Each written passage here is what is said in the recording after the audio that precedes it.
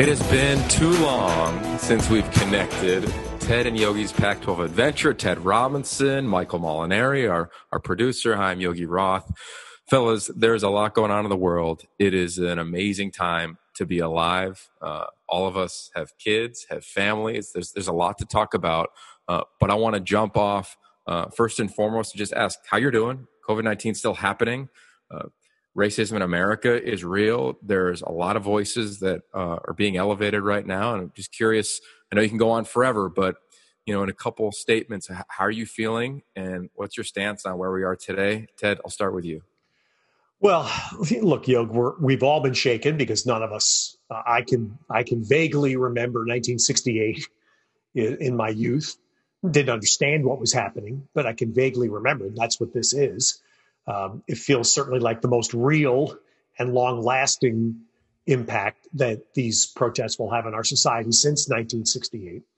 And it doesn't necessarily apply to the Pac-12 and football, which we'll get into, but I have been jarred. And I watch every night news, both from the BBC and from France, and English language from France, obviously. I'm jarred by the reaction around the world, that the world is looking and how the world is looking at us in America right now. I don't think that's happened in my lifetime. So that's been the most unsettling thing to me, I think, in the last 7 to 10 days. Well, I would add, I think the thing that I learned watching, listening, was educate yourself a little bit. So what I did 2 nights ago, I went back on Netflix, and I'd highly recommend it, LA 92, about the Rodney King riots. And it really gave me perspective on how this anger developed, and watching it, I was outraged watching it. I didn't understand or follow it, back then, but looking back at it, highly recommend anybody to go watch that. It'll give you, I think, a greater understanding of the anger and the outrage. That's the global look for me. The local look, because I have to say it's the last week of school here in the Molinari house. Hats off to the Manhattan Beach School District for learning at home. Kate is going to finish the semester straight A's. Look out, Cal, Berkeley, or Cornell. 2 more years to go, we'll see. And Isabella graduates 5th grade from Grandview, the Grandview Gators, on Thursday, and they're going to do a drive-through to celebrate with their teachers. And I think locally it's about hope. That's where I feel right now. I'm hopeful for the future for the first time in a while.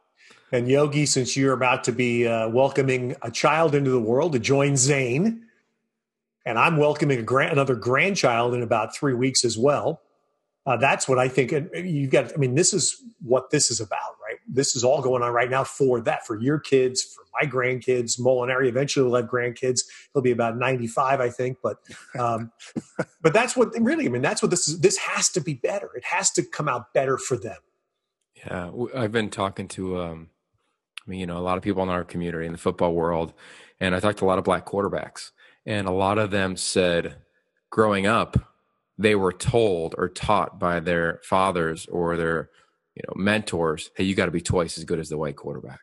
Hey, you need to, I talked to Gerard Johnson the other day. We called some of his games when he was at A&M, 6'5", 250. And he goes, I always knew that I was such an imposing presence. It was like I had to tone myself back. And as I talked to them, I said, man, I hope when our next child comes into the world and Zane gets into high school, let alone seniors now that I'm talking to in the Elite 11, seniors to be, they sit at the quarterback table or the sports table and feel like they just have to be themselves. And having a chip on your shoulder is good, but feeling as though you can't be you, or feeling as though you have to be twice as good as your white counterpart at a position, like I want that to end. And to your point of hope and people talking about these real life issues, I think that's great. And I think it's going to change. I feel like it is. And it's because of the coaches I'm around. Young black men, let alone everyone on a football team, needs good leadership. And to me, like, that's going to, elevate maybe beyond how many wins can you get? Because I think this is a really beautiful time and fragile time for athletes where they're looking for somebody to help them, to guide them, to coach them, to mentorship, not just on how to run a corner route. And I'm really curious your thoughts on that. And I'm really excited about our conference in regard to that. 5 black coaches. And that's dramatically more than obviously everybody else in the country when you look at conferences. Yeah, amen, Yogi. So let me follow up on that because I spoke last Friday. So as we're talking, was 5 days ago with Bernard Muir, the athletic director at Stanford. And Bernard had just put out an open letter, just did it the middle of last week to the Stanford community.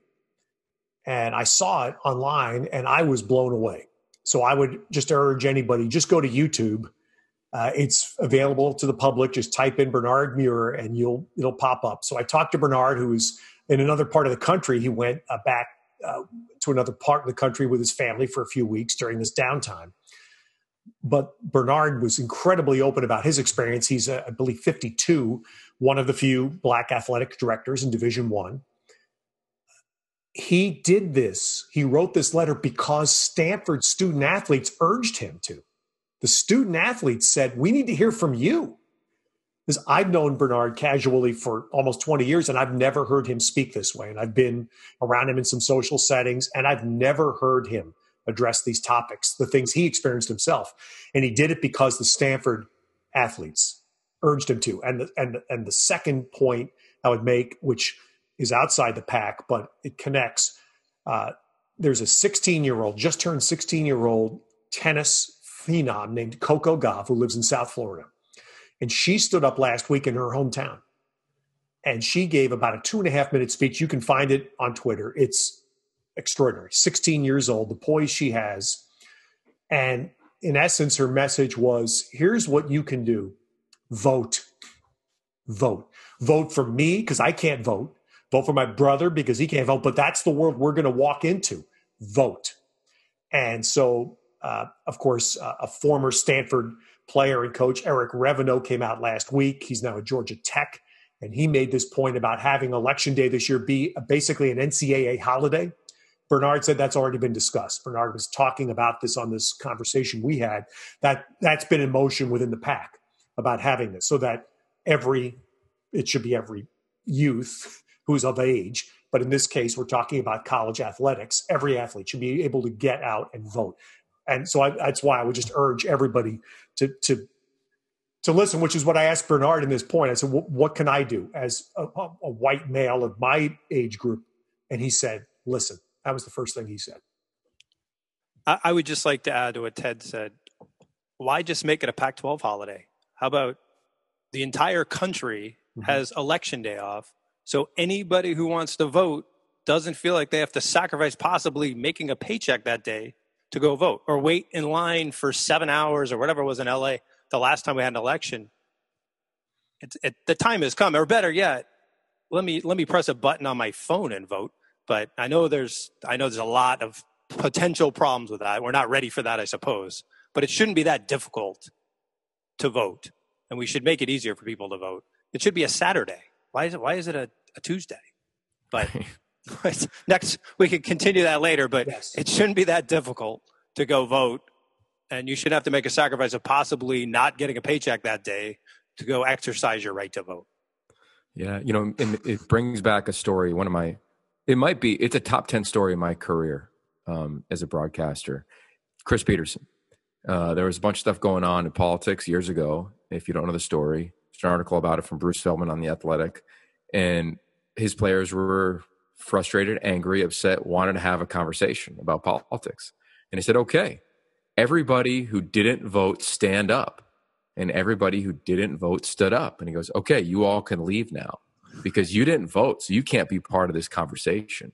And I know those players, that is cemented into their brain around, hey, we have a voice. And I want to ask you guys now, clearly athletes have more of a voice in college. I was a former athlete in college. I never would have spoke up like some athletes are now in that era, let alone 5 years ago. Now guys are using their voice. And I think more are going to vote for sure because they're just more aware of it. But I'm curious your thoughts, Ted, around athletes and how they're using their voice now around social injustice, around racism, around COVID-19, around just, their thoughts in general. Yeah, it's a great call, Yogi, because it just was on 60 Minutes on Sunday night. My friend John Wertheim, who does now as a correspondent for 60 Minutes, among other things, did that very story. and that how we've gone way beyond, what was addressed in The Last Dance, the famous Michael Jordan, which he claims he never said, but the point about, hey, Republicans buy sneakers too, the shut up and dribble of more recent time, which was just, a horrendous statement. We're out of that. That's completely washed down the drain. And I think it's phenomenal. And look, I think people of life experience have done this all over the place. But to me, the most significant stance that was taken, or at least impact, was the NFL. Look what the NFL players did last week. And then look at the result. And the commissioner finally came out on Friday, apparently unbeknownst to the owners. And the commissioner, who does not have a very strong bond with the players in the NFL, it's well known, came out and made that comment, which was jarring. So I think that's where we are. And again, that's, I'm the eldest of our trio here by 35, 40 years. And that's why I asked Bernard Beer that very question when I had him last week. And I said, help me, because I'm one of the many people struggling with what to say. And he said, listen, that was the first thing. And that's exactly what I have tried to do. Rabbit hole late at night, a couple of times going down to find these videos, and people, like I said, I've discovered a couple that I didn't realize of people taking that stand. And again, someone who can remember the late 60s and the turmoil we went through, this to me is the first time since then. And I think it's more impactful, probably because of, or in large part because of social media and the fact that everyone's voice can be heard now. You don't need someone to broadcast it for you. I have optimism that this is going to have the impact, or have an impact at a much more intense level than we did 50 years ago. I jump on what Ted said. The two things I was going to say that have empowered athletes probably in the last 5 years more than anything, and both of them have a lot of negatives to them as well. One, obviously, social media, which you just said. Anybody now can press a button and broadcast their view to the world. And that's a great thing at times. That's a dangerous thing at times too. And then the portal. You know what? I feel I'm my brother's a coach. He says the portal has empowered athletes more than anything in the last 20 years. Because if you don't like it, you can leave. And that wasn't an option before. And it makes the athlete a lot more powerful than they were before that, I would say. If you have choices, you have power. Yeah, that's interesting. There's been a lot of news around name, image, and likeness. Colorado, in our conference, they partnered with a really good friend of mine, Jeremy Darlow, to create a program where they're teaching their athletes how to build their brands. And I think to your point of like the portal is like, hey, if I don't like it, I'm out. And a lot of guys are heads like in the sky because they think they're way better than maybe their reality is. I think doing the work that like Colorado is doing and other schools are going to do around name, image, and likeness is going to also bring guys down to reality of, yeah, like I'm not getting the money that I thought from my brand. I'm not as sweet as I thought as I was. So let me get down to like not only what is real in a marketplace, but also like what message do I want to share? I talked to a lot of athletes in our conference when they make bold statements, whether it's around getting paid or anything else. And I say, oh, cool. Now have an answer. Don't just have a hot take or have an opinion, but think it through. And I think it's going to allow athletes to almost complete the circle of what do I want to stand for? I don't just want to stand up and, get my brand out there. I don't want to just stand up and say that I'm better and I'm getting hosed at my school, so let me jump somewhere else, but really let me jump out there and state like, what am I really about? And I applaud Colorado for what they're doing. Jeremy is the best at helping them do that. And it's going to be a fun time to watch as so many things happen in the worlds that we're a part of every day. One more word for me about the portal. I think it's this entitled, spoiled athlete is leaving because he's not getting his way. Well, sometimes maybe it was the environment I was promised or what I was told was going to happen or the way I was treated in recruiting has changed. And it's not really what I expected or what I was looking for. So I think there's some responsibility on the programs too. It's not all about entitled athletes taking off because they're not getting playing time. And I think that's the spin at times. And I don't think that's always the case. Well, look, I'll chime in because you just picked a scab for me that, wait a minute, the entitled athlete can leave, but Mel Tucker can turn around and bail. I mean, come on. Right. So I just that I have no use for that position personally. But to swing this to football, Yogi, because you started this, the NIL. Yeah. It's interesting. I've heard two prominent athletic directors in the country since our pandemic has started. I've heard them both discuss this. One was Jack Swarbrick at Notre Dame, and the other is Bubba Cunningham at North Carolina. And they've both thrown up major caution flags about the NIL. And that as on the surface, it sounds right, very right for players. The caution flag that Jack Swarbrick in particular threw up, though, as he said, recruiting. And he said, that's the thing that we're worried about. And he said, this, no matter how conceptually we think this is right for students as it is for the cellist, for the student who starts an app in his dorm room or her dorm room. Sorry. I'm sorry? Kate plays the oboe. Let's go with the oboe. Right. Okay. But the point was, that's the red flag. He said, we're watching. If we think this skews recruiting in an unfair way, that's the red flag. Bubba Cunningham was coming at it from a more general concept of the model that college athletics has had, which is the one that's been attacked in a lot of ways by a lot of people, but trying to police breaking that up is going to be a very dangerous thing. So I thought that was interesting that I've heard two people, and I know both, and they're both pretty smart people, that they've thrown this, just again, I would say they're just caution flags, yellow lights, not red lights, that we don't enter from a red light world into the Wild West. I'm with you. I have a major caution flag because I live it every summer. I'm about to do, I think we're going to do the Elite 11 finals this year. Location TBD, but in about 2 weeks, we're trying to figure it out. But I see young athletes who have a huge social media following and they don't really know how to handle it, right? And it becomes a love fest, right? The minute Oregon offers a quarterback, the fan base is like, let me go love up the quarterback, right? And then the minute the kid picks somewhere else, the fan base turns on the quarterback, right? Especially if he picks Oregon State is an example here of rivals. What I'm worried about is the quarterback who's in 7th grade, who was Max Brown when he got offered. Max Brown got offered in 8th grade. Tate Martell got offered in 8th grade. There's a lot of stories of these guys getting offered when they're 13, 14 years old. Now they're like, well, let me buy 20,000 followers on Instagram. Hey, let me grow my brand. So it's at 100K when I go to college, and 100K will get me $300 a post. Well, think of that now when you walk in and you don't play. Anxiety, depression, mental health, suicide, like all the things that we're about and we talk about a lot on this show and our platforms. I'm worried about that because then it becomes the dad, the uncle, whoever's managing this kid's, in air quotes, brand, managing the brand and not managing still the development of a teenager. And I see with these kids every summer, they come in and all they want to do is exhale and not be the dude, not be the 5-star guy. They just want to be a human being. And NIL, as you build a brand, there's part of you that isn't a human.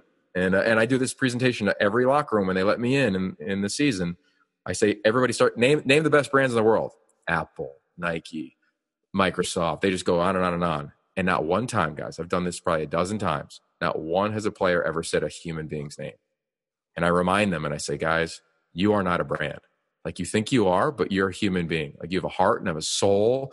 Like, so start thinking that way versus how can I monetize my sweet picture with something that I'm holding? So I got a major red flag on name, image, and likeness. I know it's coming through. I still only think there's 3 players in the country that'll get real money, but I am worried about the recruiting and the youth. I would love it if you don't get to get paid until you letter.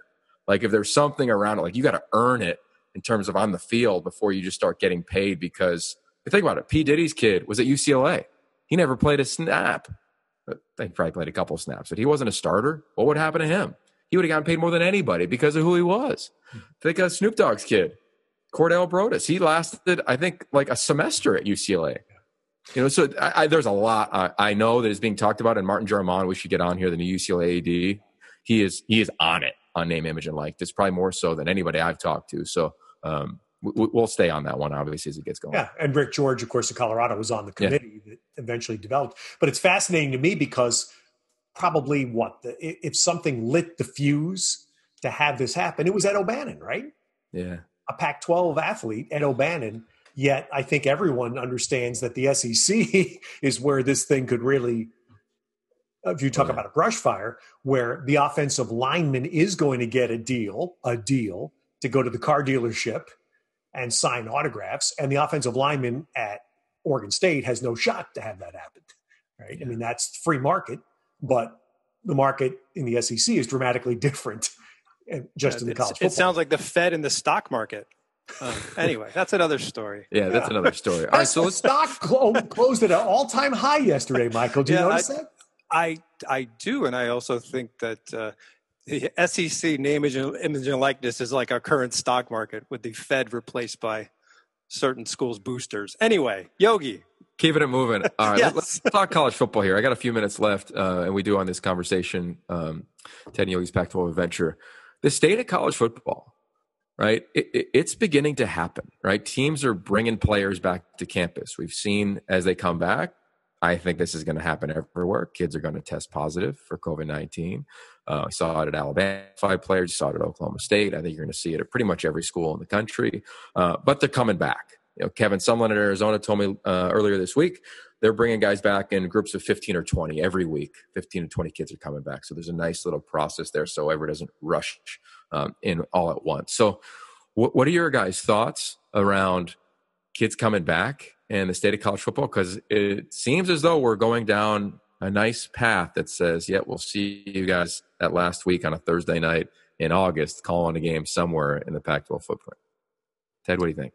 Yeah, well, this goes back maybe 3 weeks ago now. I heard an interview with a doctor who actually was a classmate of mine in college and was a tennis player. But he's become a doctor, and he's now the NCAA's head of medical services. Dr. Brian Hainline is his name. And he's basically the doctor who is advising the conferences on how to do this medically, how to do it safely. And when I heard him interviewed, it was about 3 weeks ago, he used the word guarded optimism. He was guardedly optimistic about college football. And that to me was that was a little bit more of a green light to me. When I heard Dr. Hainline say that, I felt better about the sense that we're going to have some sort of a season. Again, the form of the season, I'm not smart enough to have it. I don't think any of us are smart enough to know what it's going to eventually be. The question, which is already being confronted as players this week start to go in some places for individual workouts, is what will you do when somebody tests? Because somebody will test every place, right? What do we do? And as little impact as this virus has had on younger generation, that's just fact. I mean, the facts show that. The realities are staff, coaches, trainers, equipment people, medical people are all of our age group, the more vulnerable group. And that's the question I think that everyone has to juggle and jar. The second point I would just say quickly about playing games as we get set to see other sports start with no fans. The English Premier League is going to start next weekend. The NBA's announced it's going to happen. College football, the top schools, top conferences can survive, I think, without fans. But get outside the Power Five, that's a problem. The Mountain West Conference, that American thing back east, those schools to play college football with no fans, there's no upside for that. And I think that's the economic stress that everyone as a group is going to have to face. Well, I want to go back to March, and I don't think it was Fauci, but one of the medical experts said, if we shelter in place and it's effective, it's not a lot's going to happen, and everyone's going to say, why did we do this? And I think that's where we are right now. And if people would be, I don't want to say smart, I don't like that word, but if people would still be cautious and wear masks and not be afraid, not say, happy days are here again, this is all over, I think we're going to get through this okay. But I think the cavalier attitude caused by, we all were camped in our house and, globally, nothing happened. Locally, if you're touched by this, something major happened. So I think that's what I always want to keep in mind. There are people that were touched by this, that this is horrific. But on a global level, it wasn't, quote, that bad. But I think if everybody's safe and they take this seriously, I think, like Ted said, the younger group that are going to be playing football. Every day you read something new, but it sounds like outdoor activities are going to be relatively safe. That's what you're reading lately. You're reading also that non-symptomatic passing of the disease is probably a little less than they thought. So those are really good signs. So I feel like we're going to have football. And I think if you distance and people will wear masks into stadiums and have their temperature checked on the way in, I think you could have a 50% stadium occupancy is what I've been reading. And I think that's doable. I think you take your temperature, you don't have a fever. Right now, you're not showing signs of COVID. You wear a mask, you should be able to come into that stadium if we can distance it. And I think there is a decent chance of that being a reality. Yogi, when you talked to all the coaches, did anybody bring up the locker room scenario? Because that's been, and I was listening to this Dr. Hainline about that 3 weeks ago, because that to me is the thing that I don't know how you fathom 90 to 100 people in a locker room. I don't see how you can do that. Yeah, they talked about the locker room and even facilities. We've been in all these facilities. None of them are built to socially distance, right? Staff rooms, team meeting rooms. So I think of like Arizona State, right? Herm Edwards, I think he's the oldest coach in the league, I believe, right? So you look at all the elements that you just referenced around COVID and even their staff at times, him and Marvin Lewis, and then I think of their weight room. They've got the biggest screen I've ever seen in a weight room. Like that's where they do meetings, so guys are spread out. I've talked to other coaches. They're like, we're doing everything outside, right? And every kid will have an iPad and they'll all watch the film on their own iPad and be socially distant. So I think things are going to dramatically change. I thought about it this morning as the NFL came out with their protocols about how, the buildings are going to get cleaned. And I think in the league, like there's a natural day off. College football, like there kind of is, but there kind of isn't. There's still people in facilities all the time. So they're going to have to make rules around all of that. And then I think even staffs are going to be like, you know what, after practice, let's watch film on our own, right? Like take it home and watch it. I think it's going to be even healthier for coaches to a certain degree. The questions I think everybody's still wrestling with, the coaches I've talked to, is how do we do recruiting? Like how do we let kids come on campus? How do parents come on campus? And our schools, to me at least, Stanford, once you get it, you get there, you get it, right? Oregon State, Washington State, some of these schools where it's just a feel, right? Maybe more so than others is going to be challenging. And that's why, to a degree, USC is crushing it in recruiting. Kids want to stay home. They've seen it. They're from LA. So yeah, kind of a little tangent there, Ted, but there's a lot of questions, but coaches are on it, man. They are talking through every scenario in the history of the world right now. And that's a great pivot, Yogi, you just made, because I've talked about this with our friend Don McClain on the basketball side too, is that very point that families are going to be involved. And I think we're clearly going to face somewhere along the line, some families are going to say, I'm not letting my kid go play football this fall. I'm not letting my kid go to school. I mean, in a country the size of ours, it's going to happen. And therefore, the pivot you made to recruiting, I'm going to stay home. I'm staying close. I don't want you, my in this case, my son. I don't want my son going 3,000 miles away. You're staying close to home. I think that has to be, human nature has to play a part in this, so that if you're a Southern California school, Arizona school, yeah, you may reap some benefit from that.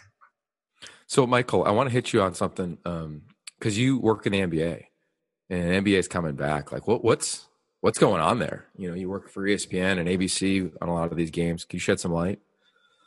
Well, I think people are running through a lot of scenarios right now. I've heard many different possibilities. Announcers will be courtside. Announcers might not be courtside to start, but then they will be. For those who don't know about this Orlando facility in Walt Disney runs, basically they have 3 or 4 courts and practice facilities, and they can isolate everybody in a hotel. I find it interesting that, at least still on the calendar, 10 days prior to games starting in Orlando, Disney World's going to open up and have about 10 to 15,000 people going through it every day. It's amazing how quickly this is moving. So I believe that if you have 10,000 people coming a day to the facility, then ESPN's probably going to have a decent amount of their people down in Orlando. I haven't heard that yet, but that's my feeling. And obviously, as a production person, the broadcasts are always better when you can be on site and even get versus being remote. It's just not the same as someone who's done both. The other thing is, I think we'll be able to get more of our talented technical people on site in Orlando versus being done from a remote site, Bristol, Charlotte, what have you. So my hope is, the other thing is, all these great people have been out of work since March or April. So I really hope that we're able to get it done, not just because the broadcast will be better, because these great people who've been involved with us for so long are going to be able to get on site and make a paycheck. And, eventually we all need to make money for our families and live. And that hopefully will happen soon. Michael, my mother, by the way, told me to tell you that it is 6 months plus a day residence in Florida to avoid the tax, okay, to become a Florida resident. So she said, make sure you tell Michael every day that you're down there, go get a cup of coffee and charge it. You need the credit card receipt to prove. So that way you'll avoid, because you'll be there probably 6 months, right? Yeah, it's funny you mentioned that, because when Melanie we take our twice daily walks with our dog Roman, and I did say, the California taxes, and eventually, and she's like, well, what states don't have taxes? Well, Nevada, I got to look. Florida, I got to look of. We ain't ever going to Florida. No offense to Florida, but that was the look I got. It's a little hot there. It's a little hot, and other reasons, but. Florida, not in the cards. I love it. All right, we're going to close here in a second, but I got to be selfish, fellas. If you can, your best soundbite here. I'm in the fourth quarter. We are on like the 10-yard line. We're trying to punch it in. We got 4 weeks left and some change before this new baby comes into this earth. To my mentors, friends, family, guide me here in the last month. Happy wife, happy life. I don't know what else. That better be at the top of your list. Sleep now. Because the next year or two, you'll be fighting that one a little bit. But look, we've all been there. And Yog's you're going through the baby rhythm for the first time. And it's so much more of a joint exercise, both parents equal, than it ever was before. The traditional model that I grew up underneath, gone. It's a joint exercise. I'll give you one kind of piece of advice that is a memory and something that I was able to capture that I'll never forget. Make sure the camera is running the first time Zane comes in to see the baby. Mm-hmm. It's an incredible, magical moment that you'll want to have preserved forever. And I know sometimes I'd rather experience it. That's what, maybe you don't capture it, have somebody capture it, but make sure you get it. Because Zane loves it. Isabella sees that video and loves it. My younger daughter sees her older sister come in and see her for the first time. We watch it probably once a year. The photo is unbelievable. Yeah. That's the one thing I'd say. Make sure you get that. And I'll say one more thing in lieu of Michael, a semi-humanity thing here, because it connects to Yogi, a fellow that Yogi mentored. Larry Fitzgerald wrote a piece in the New York Times on Sunday. Go online and find it. Because it's brilliant. And Larry Fitzgerald writes about Minneapolis. This is not the Minneapolis he grew up in. And I lived in Minneapolis for 8 years. I knew Larry Sr. when I was there. And that was the time Larry Jr. was a baby growing up. And I feel the same way. This is not the Minneapolis I knew 25 years ago. But I thought it was so well said. So Yogi, good job mentoring him. Oh, well.